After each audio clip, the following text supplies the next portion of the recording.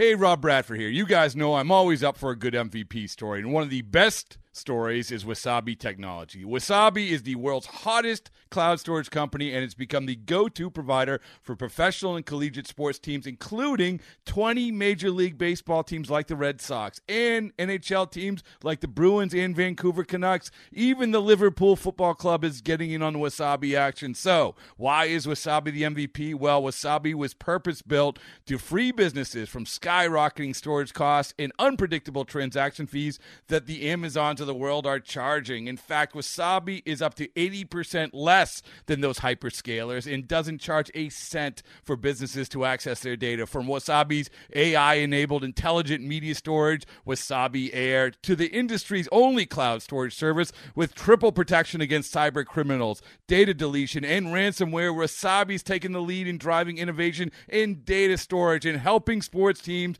to unleash the power of their data. Wasabi, another Boston-based championship team. This episode is brought to you by Progressive Insurance. Whether you love true crime or comedy, celebrity interviews or news, you call the shots on what's in your podcast queue. And guess what? Now you can call them on your auto insurance too with the Name Your Price tool from Progressive. It works just the way it sounds. You tell Progressive how much you want to pay for car insurance, and they'll show you coverage options that fit your budget.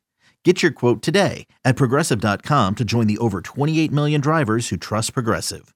Progressive Casualty Insurance Company and Affiliates. Price and coverage match limited by state law.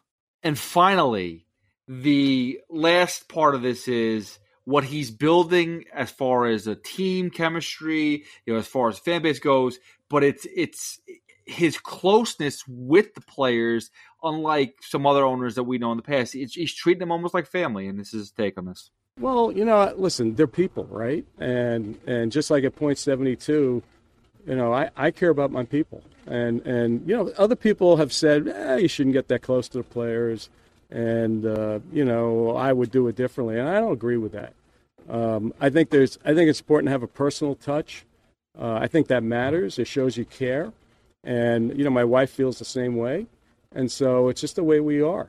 And I'm going to do it my way. So, and it works for me. It's worked in the past, and I'm going to keep doing it.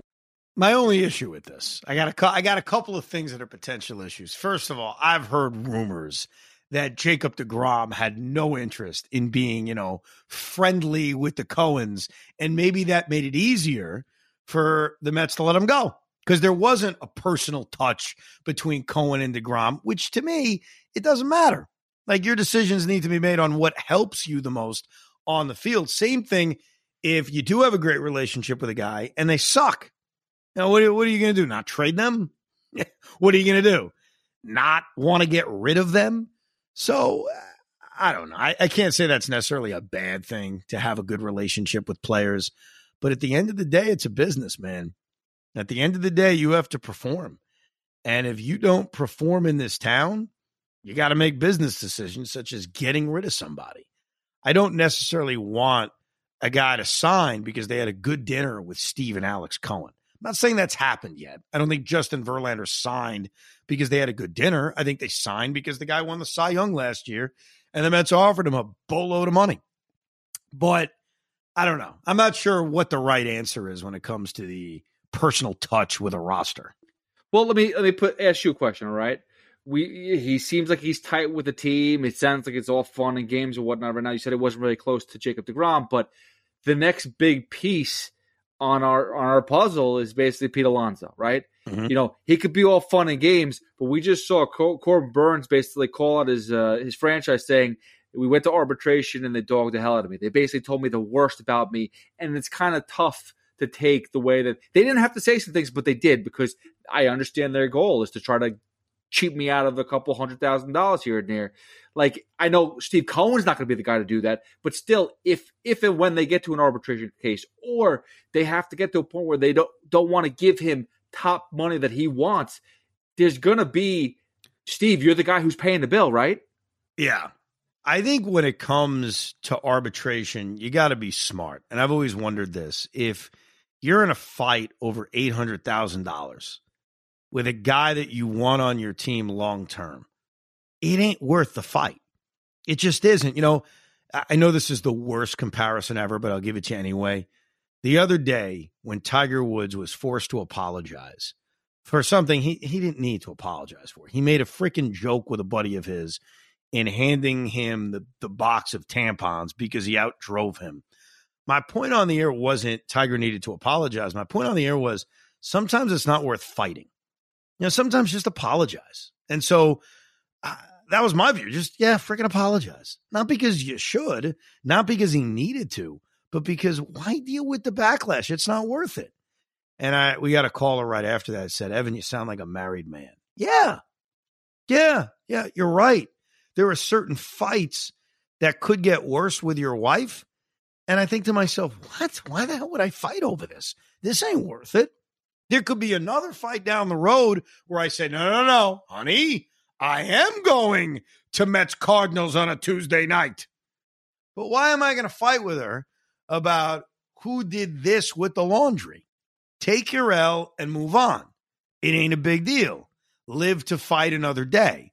So in Tiger Woods' case, of course it was foolish that he had to apologize for that joke. We all know that. That's not my point. I'm just saying, just give them what they want and move on. Because sometimes it ain't worth fighting. So if you have a player on your baseball team, I'm going back there, who you want on your team long term, and you're fighting over $800,000 in arbitration, think to yourself, is this worth it? So what the Mets did really wisely with Pete Alonso in his second to last year of arbitration is they made a good deal. They made a deal. It never went to trial. Pete got his money. He seems pretty happy.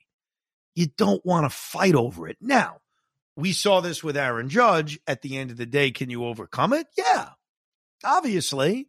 If at the end of the day, when it's all on the table in free agency, if you outbid everybody else, you're probably going to get the guy. But in the case of Pete Alonso, there's no point of effing him over in the meantime. It's just stupid. So what the Brewers did was foolish, but they're also not a big market team. Maybe to them, $800,000 is a big deal. I don't know. But with Pete, here's what I think I know about Steve Cohen. I think he's a businessman, and I think he's going to make a business decision. I think they made, I truly do, as much as I bring up the DeGrom-Cohen non-relationship, I think it was pretty simple with why they let him go. They didn't think it was a good business decision. That's it. They saw Jacob DeGrom. They said, we're willing to go 3 years and pay him a lot of money, but we're not going to go much further. They didn't think about franchise icon maybe as much as I did and you did. And I think it's going to be the same thing with Pete Alonso. And what scares me a little bit about that is something we've talked about on this pod, but we don't make a big deal of. We talk about it and we say, yeah, it's stupid. And that's how the war treats him. He doesn't have a high war, right? That scares me sometimes because you don't know what a front office is looking at. So is this front office viewing Pete Alonso the way that stat views him, which is good, but not great? I don't know. And that's why I always say this to my dad, because he hates these new stats, hates it. And I said, but here's the problem. Front offices look at it. Okay, picture this. It's Friday afternoon when a thought hits you. I can spend another weekend doing the same old whatever, or I can hop into my all-new Hyundai Santa Fe and hit the road.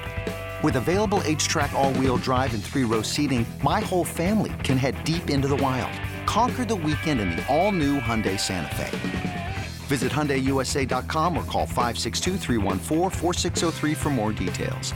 Hyundai, there's joy in every journey. So we could ignore it as much as we want because we don't like it.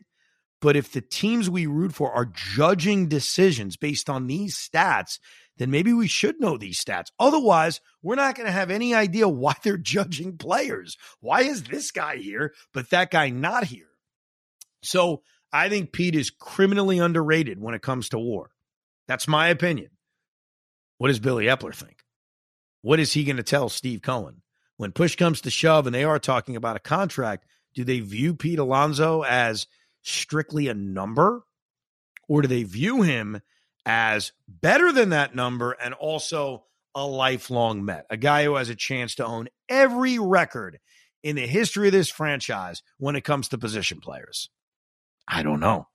And that's the part that's a little scary in thinking about Pete Alonso and his future on this team. So the one thing I've you read the tea leaves, right? You saw Lindor, obviously they made a huge commitment to, and that was because they traded assets and they felt that they needed to make a splash. Okay, fine. Nimmo, they signed to a long-term deal. Diaz, I guess a long-term deal for a closer, 5 years, pretty solid. But that's basically what they have on the plate right now. I mean, the starting pitching, I mean, think about Verlander and Scherzer. It's like 2-year deals, 3-year deals tops. Oh, yeah. Do you see them, first of all, two questions. A, do you ever see them committing long-term to a real ace, like a Garrett Cole type or whatever it is? And B, can you see yourself or see them eventually say, you know what, Pete, if you want to take we're not going to commit this long of money. We're going to try to keep on bringing up prospects. We're going to bring up prospects. We'll commit to somebody, a first baseman that's, for 2 years. Maybe we'll give him 50 to 60 mil for 2 years, but we're not going to do a long-term contract for a first baseman. I don't know how they view Pete. I mean, if they view him the way I was describing, then they're not going to give him a 9-year contract. Like you just mentioned Brandon Nimmo and how they took care of him. Let's go back to this stat because I do think it matters. Brandon Nimmo had a higher WAR by a lot than Pete Alonso. It wasn't even close. So if you're valuing a player based on that, Brandon Nimmo's better. He is. But in the open market, what's Pete Alonso going to demand? He's going to demand more than what Brandon Nimmo just got. Last year, and we watched every game of every moment the Mets had last year. Would you agree that Jeff McNeil, Francisco Lindor, Max Scherzer, and Brandon Nimmo were all more valuable players and brought more wins to the Mets than Pete Alonso? Because according to Baseball Reference, that's what the WAR told them. So if this is a strict numbers game, then Pete's going to struggle getting that kind of contract from the Mets. If Steve Cohen says, look, I do have some emotion in this business, and Pete sells a lot of jerseys, and he's the face of the team, and LFGM, then maybe they will give him more than what the numbers would indicate. But I don't want to overthink the Alonso stuff because he does have 2 more years left. Like he's got a whole year this year with the team. He's got next year with this team. And if he gets to free agency, which I hope he does, and I hope they lock him up at the end of this year or even now, like next week, I think we worry about it then. But like I said with Manny Machado and with Shohei Ohtani, that's a year from now. We worry about it then. In Pete Alonso's case, that's 2 years from now. We worry about it then. And keep this in mind. The year Pete Alonso's a free agent, Juan Soto's a free agent. And if the Mets are going hard after Juan Soto, we're all fantasizing about that, and they prioritize Juan Soto as a free agent, then who knows where Pete ends up? Then maybe he does become the first baseman for the New York Yankees. I don't know. I use that as an example just to piss you off because you never know. Yeah, it's kind of dirty. That was unnecessary right now. We don't. But when does Anthony Rizzo's contract run up? Doesn't? Yeah, I mean, it's basically the same thing. Yeah, they get like a 2-year deal out of that. I mean, that's the thing is though. Well, maybe they'll bring him into the Mets. I mean, that's the talking point is to me. They keep on with the free agents. It's always a 2-year deal with a 3rd-year opt out. 2-year deal, 3-year opt out. Saying a little bit longer. But that's for pitchers, and I think the thinking behind what they've done recently is they don't have top-line pitching prospects. Even David Peterson and Tyler McGill, not that the top-line pitching prospects, aren't even going to be in the rotation this year. So I think when we've heard about Steve spending big until the kids are ready, I think it's a lot of it is I need to fill out a pitching staff. I mean, what is this staff unless they're buying guys? And I think with pitchers, especially at the advanced age of Justin Verlander and Max Scherzer, it only makes sense to get them on shorter-term deals. This reminds me a little bit of the Cubs from 6-7 years ago, where they had such a great group of position players, Chris Bryant, Anthony Rizzo, Javi Baez, and they bought the pitching. They went out and said, okay, we got all these position players. Let's go buy some pitching. And that's what they've done. And we pointed this out a few months ago during one of the offseason pods when we were looking ahead to all the pitchers that are available over the next couple of years. There are a lot of really good pitchers. Like Max Scherzer can opt out at the end of this year. And I hope he does because it means he had a great year. So Not looking for him to leave, but Scherzer has a great year. He's going to opt out. He's a businessman. Well, guess what? Luis Severino could have a great year this year. Julio Urias could have a great year this year. Those are just a couple of names of guys who become available then a year from now. Max Fried, you mentioned Corbin Burns, Brandon Woodruff, Shane Bieber. Like, there's a lot of freaking options, but that's a year from now. To quote the first clip we played from Steve Cohen, I'm not thinking about next year. But the bottom line is this. We are still in that honeymoon phase with our beautiful leader, Steve Cohen. We hope you enjoyed a little pop-up edition of Rico Brogna. We will be back for the Wednesday night into Thursday morning edition. It usually drops late Wednesday night. Maybe you're downloading it Thursday morning, in which we examine the roster of this team and we make our official predictions right before games begin in spring training of what this 26-man roster will indeed look like. Thank you for listening to a surprise edition of Rico Brogna. We hope you enjoyed this episode of the Rico Brogna podcast. It's amazing, isn't it? Make sure you download it now to keep it on you at all times.